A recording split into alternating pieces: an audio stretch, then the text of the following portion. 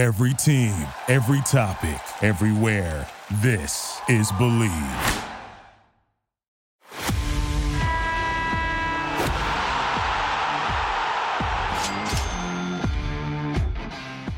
Welcome to Screaming from the Sidelines, your favorite show for basketball bets and all the crazy behaviors that make you go wild for your teams.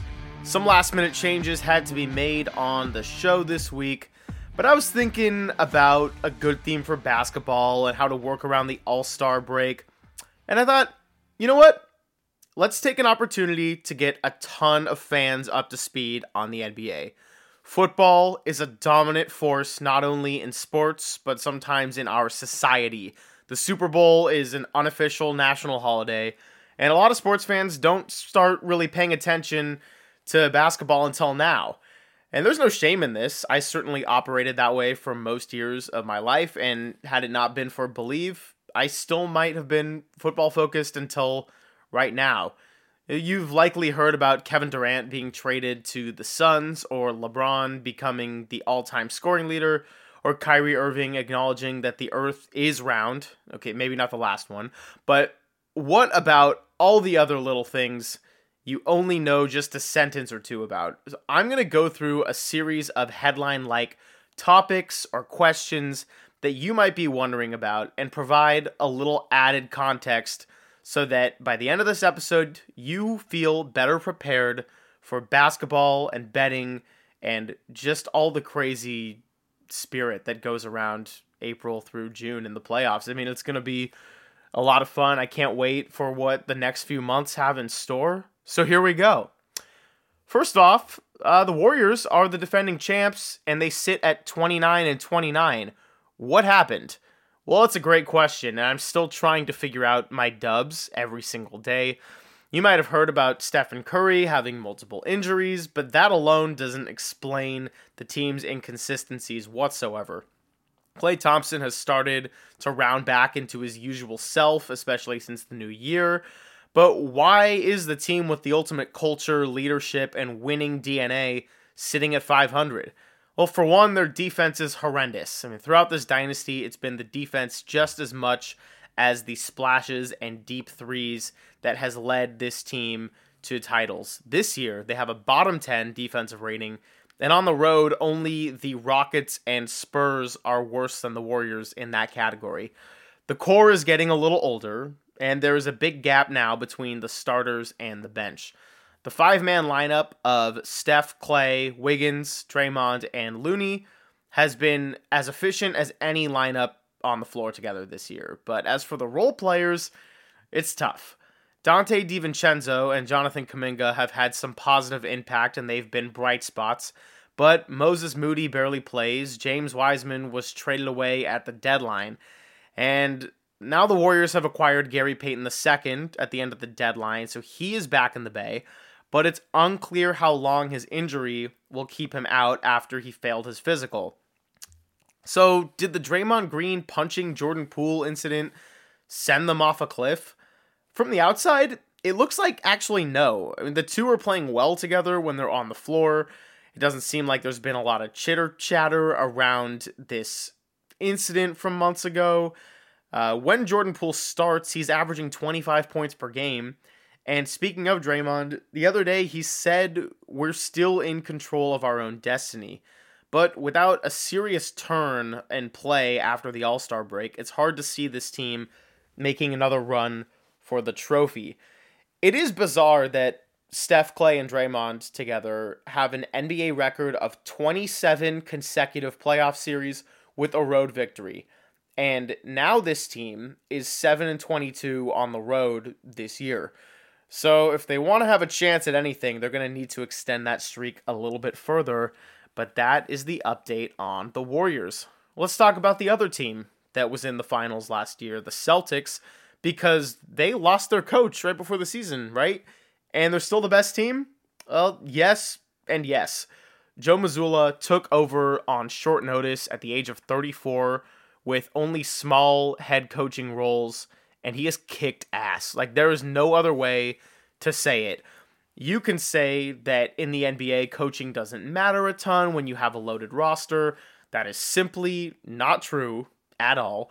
The Celtics' defensive rating isn't quite what it was last year, which is what Ime Udoka and that team became known for.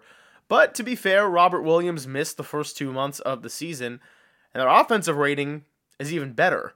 Their rotation is really, really solid. I mean, the addition of Malcolm Brogdon has paid off. Tatum and Brown have become one of the top duos in the entire league, and Al Horford, Robert Williams provide a different kind of duo on the defensive side. They don't really have a ton of flaws like last year when they struggled to perform in the clutch. This year, they are tied for 6th in advanced clutch stats, so big jump up from last year. It's gotten them winning some games that they may have squandered last year or taken poor shot selection, not taking care of the ball. You know the drill, how it goes when you're watching your team and everything just crumbles. The Boston Celtics are 41-17, league best record, and they should be the team to beat in the East come playoff time. Speaking of teams that have traditionally crumbled and have not gotten a lot of attention, still don't get a lot of national attention, the Sacramento Kings are the 3rd seed in the West. I'll say it again. The Sacramento Kings are the 3rd seed in the West. Yep, and their offense is explosive. 32-25 is their record. They are one of 2 teams in the Western Conference with a winning record on the road, the Clippers being the other. And they're doing a lot of the little things right. Mike Brown is the professional that this team needed. De'Aaron Fox has been as good as any player when it comes to the fourth quarter. Sabonis is a surefire all-star, and when the Kings win, they light the beam. They do have a bottom 10 defense in the league, so that is the one concern when you think about a playoff series, but they have been very successful situationally. They play like they're supposed to win and not blow games. They have the 2nd best margin in the fourth quarter, and they're 3-0 in overtime games this year. So, my best take of the entire year on the NBA was standing up for this team when they started 3-6. They had a couple of bad breaks on officiating. There was the Tyler Hero travel and the Klay Thompson foul, both of which were not called. They were competitive in almost every game, though, in that first 9, even though they were 3-6. And I just saw something different about the way we were watching the Kings. Also, a lack of dominance in the West at the time. So, I'm just asking you to watch this team because they are worth your attention just one time. I know they don't get a lot of national attention. If you have League Pass, if you find yourself in Northern California, if you can watch them play in your hometown's arena, just give them your attention one time. De'Aaron Fox, Domantas Sabonis, and company have been a great success story, especially in the Northern California region. Another headline, it's all blown up in Brooklyn. So here's your Brooklyn Nets crash course. Kevin Durant wanted out over the summer and was not traded. The season started as a complete mess. Ben Simmons struggled, Steve Nash stepped away almost instantly, and Kyrie Irving was making headlines outside of basketball. It was rumored that they would hire Ime Udoka, who was suspended by the Celtics for the year, but they ultimately stuck with their interim coach, Jacques Vaughn, who completely turned this group around and made them a top 10 defense. Kevin Durant was playing at an MVP-like level and had the Nets with a massive winning streak, but then he got hurt. And the rest, well, it happened quickly and recently. Because Brooklyn wouldn't commit to a long-term deal with Kyrie Irving, he requested a trade and wanted out. Then he was quickly dealt to the Dallas Mavericks right before the trade deadline. Now, it looked like you were going to have a team with Kevin Durant and a bunch of strong role players that could trot out some really high-caliber defensive lineups.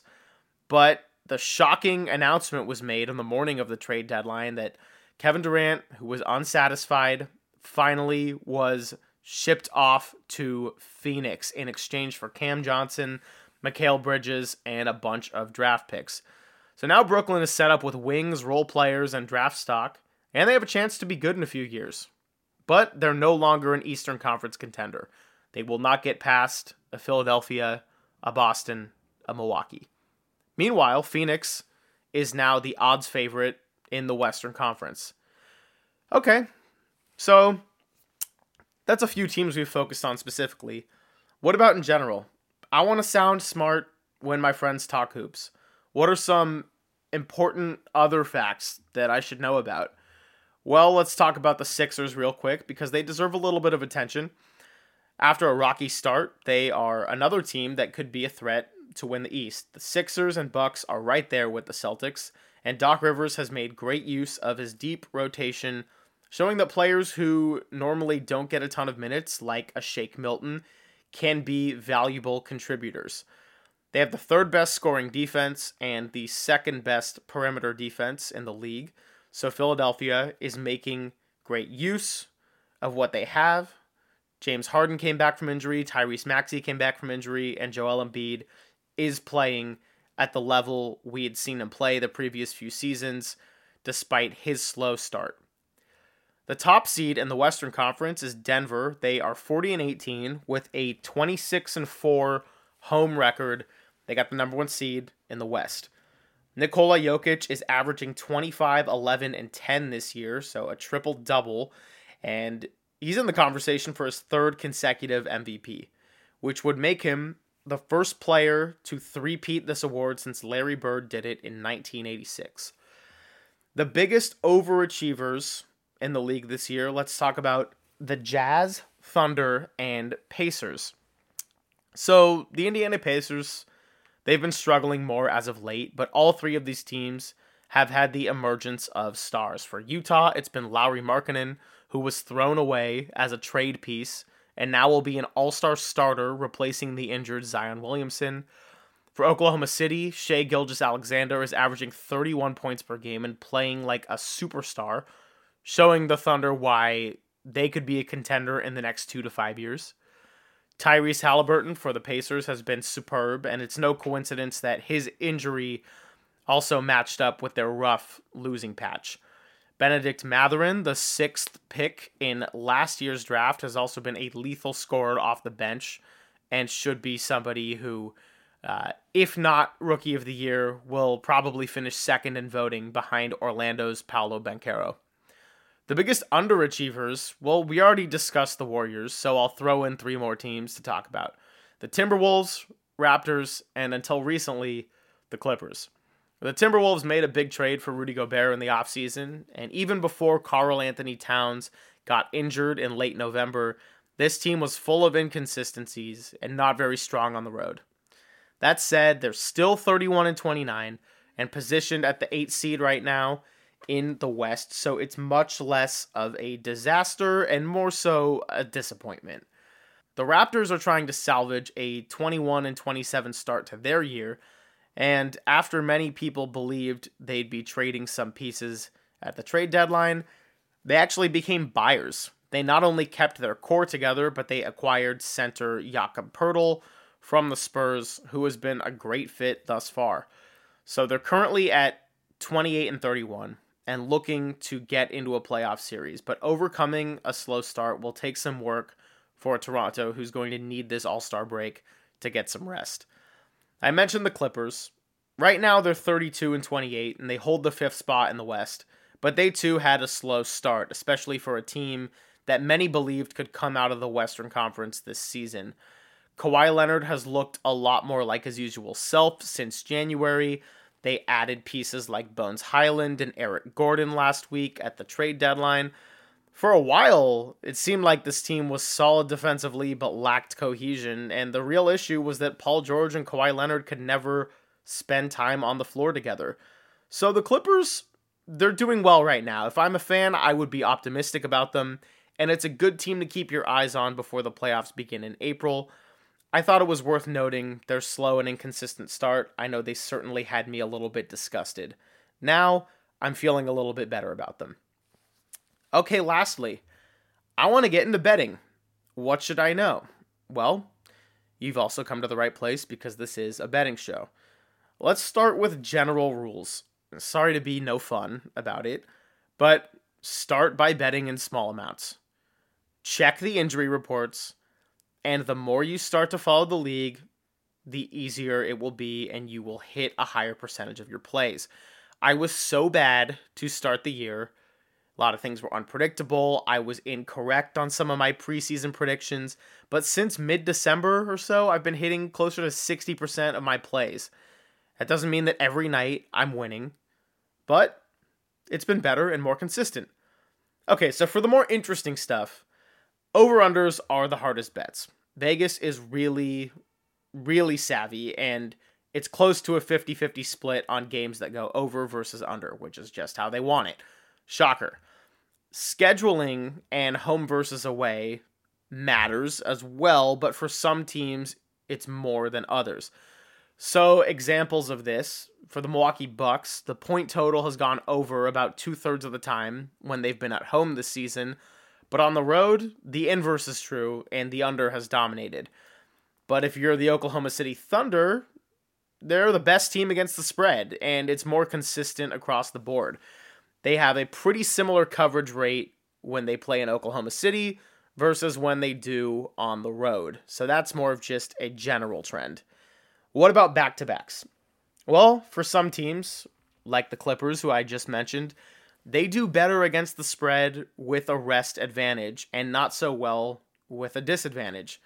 Makes sense, especially when you account for a team that's battled through injuries. But the Sacramento Kings, another team that I talked about, they're not only a surprise in real life, they're a surprise in betting. They have a winning record against the spread when they have a rest disadvantage, and the worst coverage rate in the league in the category of rest advantage. I won't bore you with a long list of betting-related facts. If you want to find some more information and be a nerd like me, I encourage you to do so.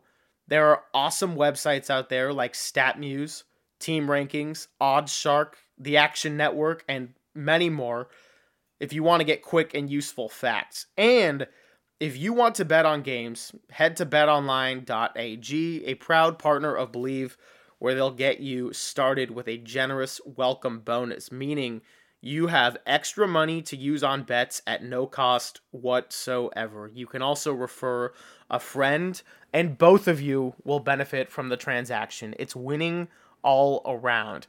I tweet out my bets a few times a week, and you can find me, Greg Silver, at GregoSilver on Twitter. I hope this episode, while short, was very useful and helped get you somewhat up to speed on the NBA. If you're my sister, I hope that you now have some new players to throw out in conversation, since I know you're always keeping tabs on that kind of thing. Don't forget to follow, like, subscribe, share, leave a review. Find me on social media and continue supporting the players and teams that make you go crazy. That's going to do it for Screaming from the Sidelines. I hope you enjoyed it. Keep screaming, everybody, and we will return with more soon.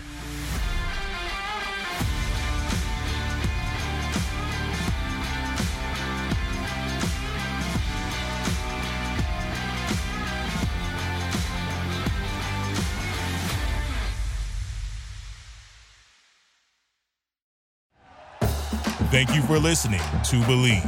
You can show support to your host by subscribing to the show and giving us a 5-star rating on your preferred platform. Check us out at Believe.com and search for BLEAV on YouTube.